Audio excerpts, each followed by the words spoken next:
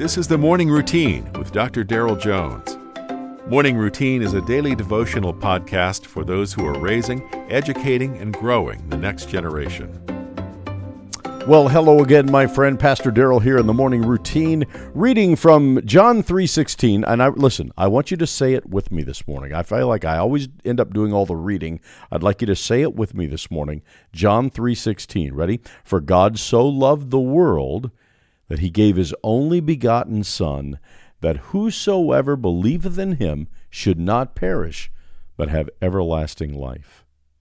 John 3:16 is the world's most popular Bible verse.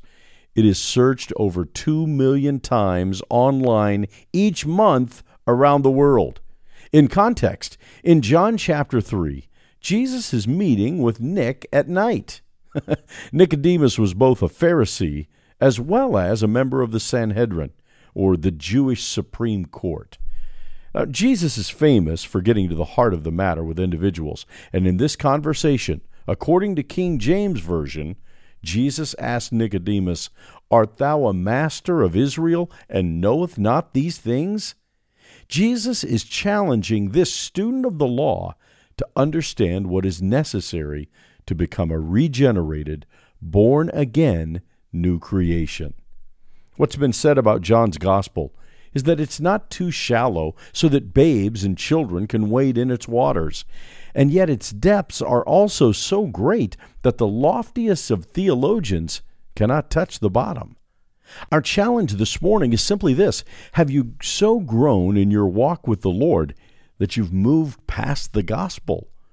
Or like God's word on the bones of the prophet Jeremiah, is there still a fire burning? May the grace of God that brought us new life provide the fire so powerfully that we can't hold back from speaking his glorious name.